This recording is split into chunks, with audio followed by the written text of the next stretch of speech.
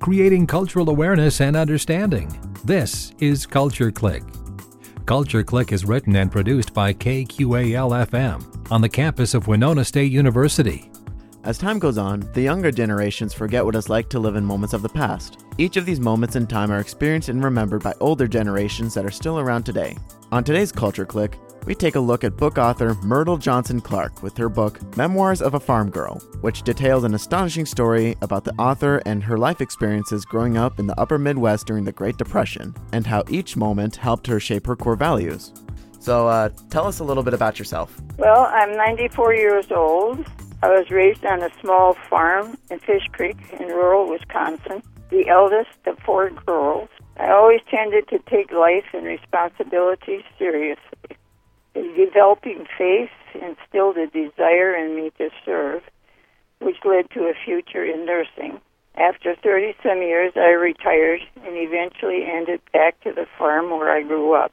I had married Frank Clark in 1973 when I was in my 40s. I became a part of his growing family. We had a propane and appliance business for a few years. We traveled to all the states in Canada, took some cruises where we touched in the Latin America and Northern South America and some of the islands in the Caribbean. Eventually, at 93, I wrote the book, Memoirs of a Farm Girl. Well, that's really amazing. So, to those who haven't read your book, what would you say it's about? It's about the everyday life on a small farm during the Great Depression. At that time, there were many small farms. Right now, most of those farms have disappeared. What was the main purpose of writing your book? Well, the book evolved because some in the younger generation were curious about the way things were when I was a kid. Questions were asked, and someone suggested a book that there'd be a record of things that happened and what I did. So they were trying to convince me to write a book. Did you always want to be a writer? I never dreamed of writing a book. Even now it seems unreal. I did write thoughts much easier than verbalize them, but a book? No way. About my childhood? Really? Those memories were buried, forgotten. Retrieve them? Well, what is the target audience for this book? It was really written for the families to satisfy curiosity. After it was published by Amazon, readership expanded a bit. Feedback that came, it was interesting to teens all the way to the 90s that enjoyed it. The young were curious. The older reminisced. Pictures of common everyday items taken of the actual item that I found still on the farm added greatly to the narrative. Local historical societies were also interested. While you were raised in Wisconsin, your father had visited Winona for a brief moment. Yes, we always tried to take advantage of opportunities offered.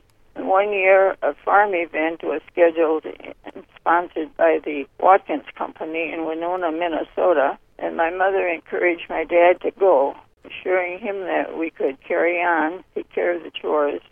He would be going by bus with other farmers from the area and be gone at least one night. I don't recall quite how many nights, but at the time I was 11, and so we had the farm, my mother and my 4 sisters, all younger than I was, to take care of all the chores, to do the milking, feed the animals, and take care of any of the other chores that had to be done.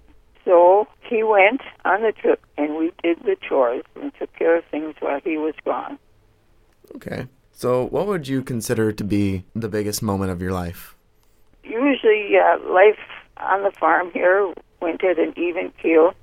It was routine, one day, not much different the other. Chores, all had to be done each day. We did have some fun. There might be some visitors now and then.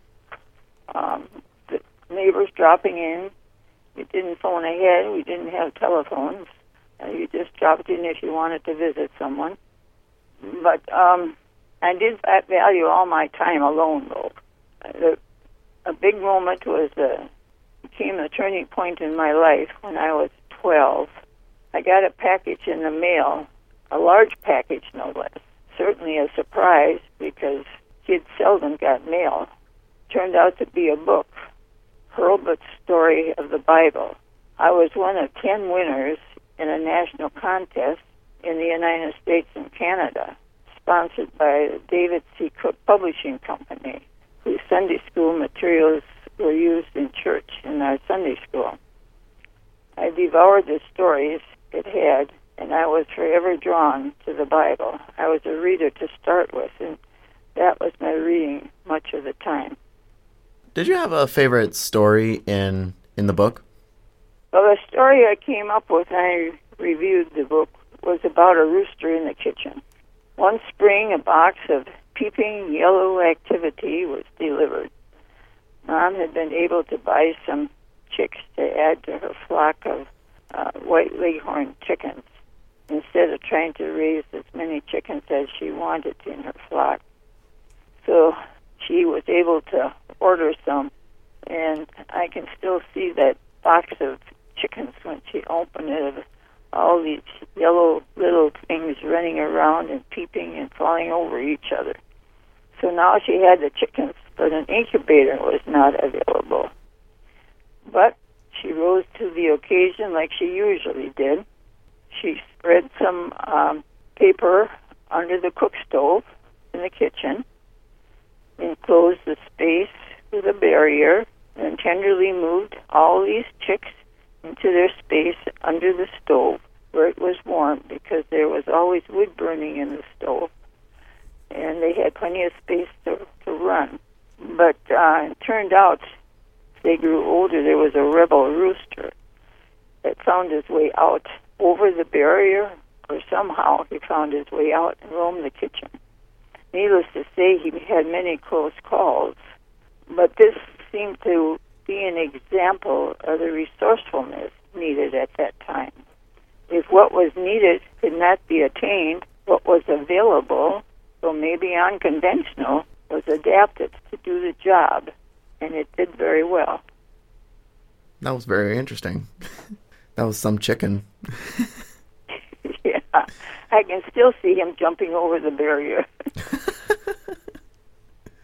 So, what was it like living on the farm during the Great Depression? It was hard work, manual labor. We didn't push buttons or do switches to make things go and to be accomplished. It required great ingenuity, cooperation within the family, and working together with neighbors, sharing resources, exchanging labor when help was needed. All were in some way dependent on each other. Food was available because of gardens. Everyone had a garden, but items were often swapped in exchange for variety.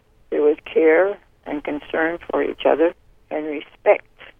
Kids respected their elders. Elders respected each other. Space was allowed. Some things were overlooked. Life was slower, but of value. A bachelor uncle of mine drove slow on the road, but as he aged, slow became slower, and locals did not like to get behind him, but they gave him his space, maybe a wider lane. He never had an accident or caused one. Horns were not honked, and patience was practiced. Did you ever travel elsewhere during this period? Well, we did go on a road trip once. I was about 10 or 11 to visit Mom's relatives in Milwaukee. It took all day to drive. I don't know what happened to the chores while we were gone. Somebody had to take care of them. City life, though, sure was different. Houses close together, streets, sidewalks, alleys, concrete everywhere. Milk was delivered by horse-drawn carts in the morning, and also ice for the icebox. Nothing like the farm. No open space. Not at all appealing. What was the common struggle living during this time period? Well, I guess it would be money. Each farm was quite self-sufficient, but some things had to be bought. Mom saved coupons worth a few cents. If she happened to find something with a 10-cent reduction, that was a treasure. Flour sacks became dish towels and children's underwear. Each item was in some way repurposed, something else in many ways, till no longer being useful. Good stewardship was practiced, although I never heard the word, but it was essential.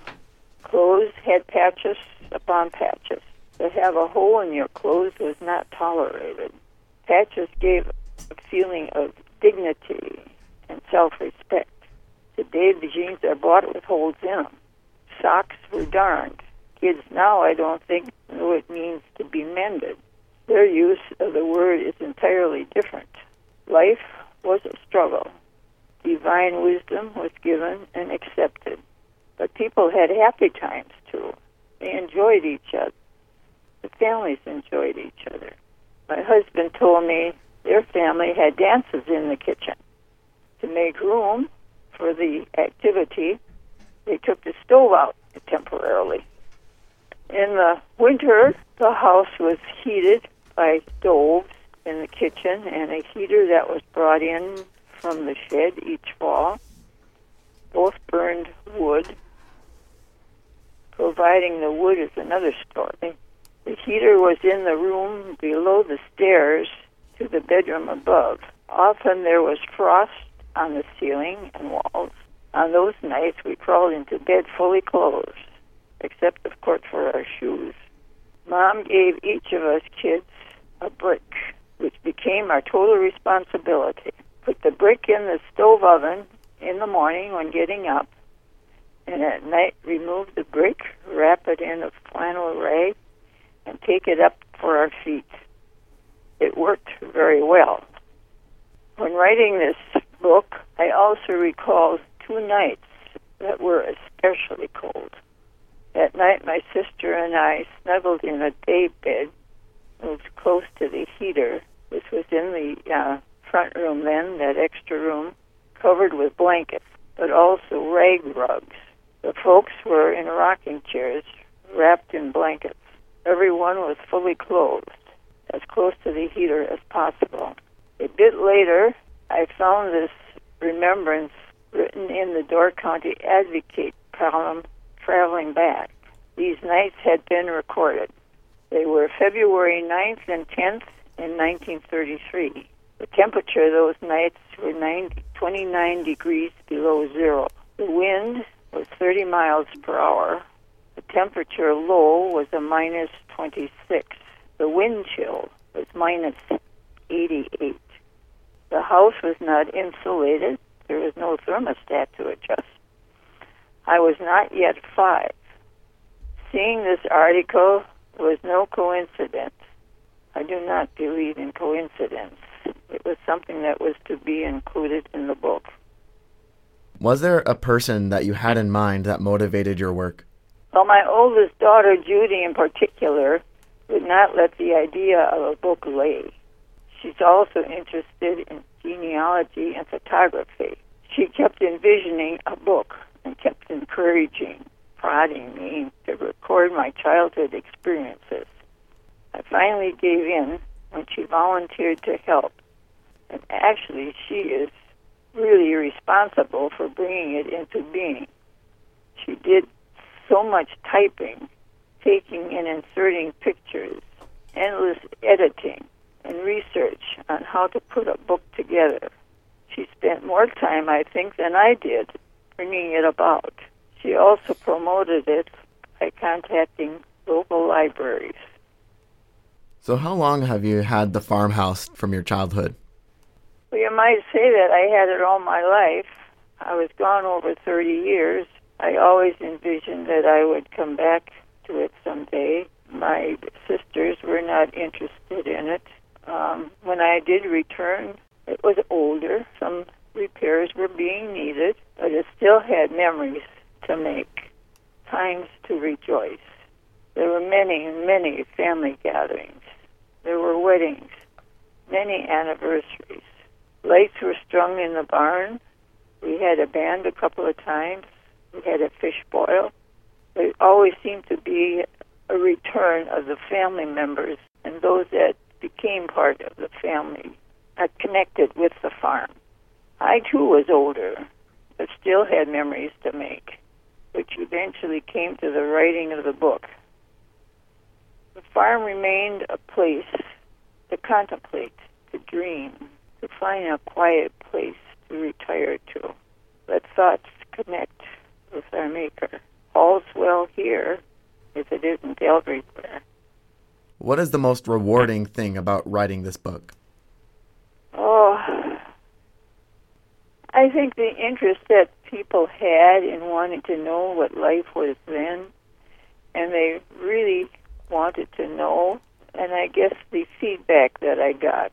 I did feel that, in spite of the fact that I had never had a book on my bucket list, that it did become a well-written book expressing my feelings and recording my memories, even though it took a while to retrieve them, dig them out of where they were buried, and to look at them. And the book itself helped me to see things in a different way and added to my, appreciation of life in the past, even though I have never had regrets of being a farm girl. Do you have any plans for another book? Well, I had considered the possibility, but at this stage of the game, I would have ideas for one, probably in a little different format. It would be more like a spiritual bio, but I don't feel that I am capable at the moment, energy-wise, and of course, I don't know how much time I'd have. It isn't, it takes a bit of time to write a book. Right. At 94, how many years do I have to look forward to yet? I have toyed with the idea, but it has seemed to fall by the wayside. How can people get a copy of the book? Amazon carries it. Well, I guess that would be the easiest way. It was kind of strange, too, to look at a book, an actual book, with my name on it.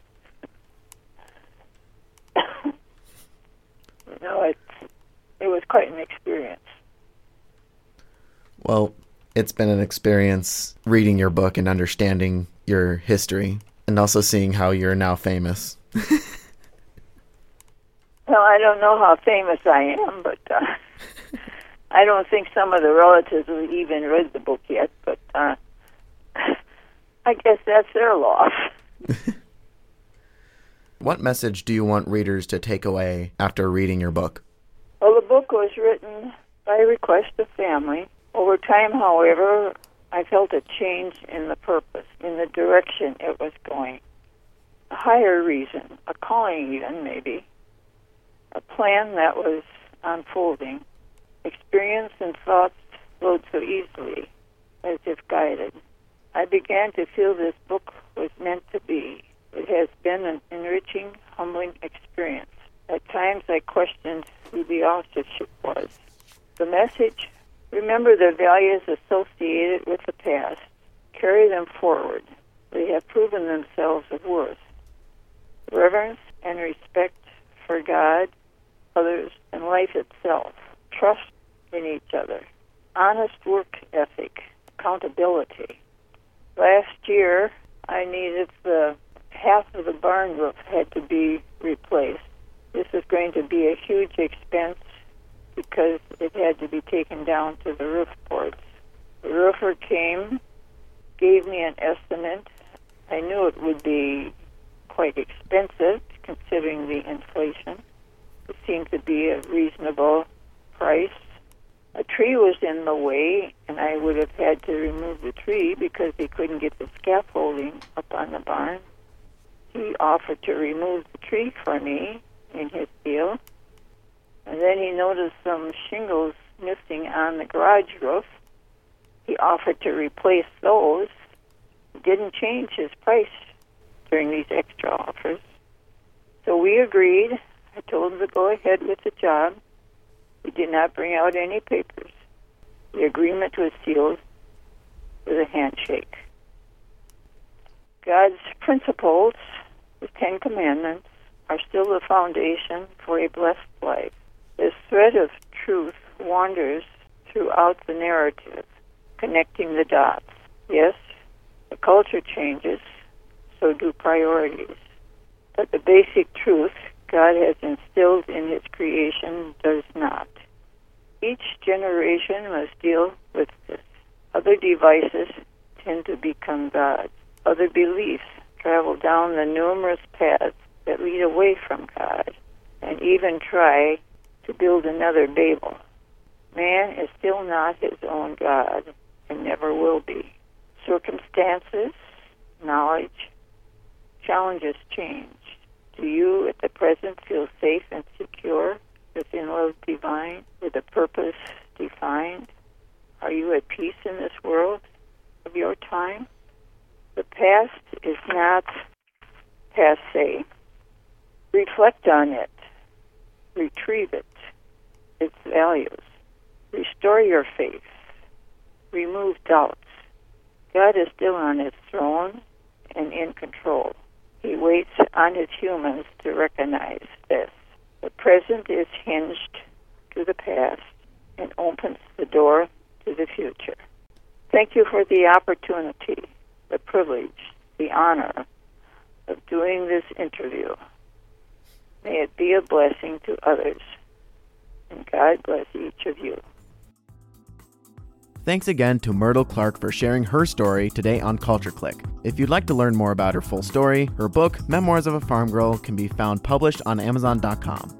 I'm Dylan Alzate, and to keep up with all things Winona and the surrounding area, tune in to Culture Click Thursday at 12:30 right here at 89.5 KQAL FM, at kqal.org, on the app, or on your favorite smart speaker. Culture Click is made possible by a grant from the Minnesota Arts and Cultural Heritage Fund. Creating cultural awareness and understanding. You've been listening to Culture Click. Support for Culture Click is made possible by the Minnesota Arts and Cultural Heritage Fund. Culture Click is produced by KQAL-FM on the campus of Winona State University. For more information, look us up on the web at kqal.org. And thanks for listening to Culture Click.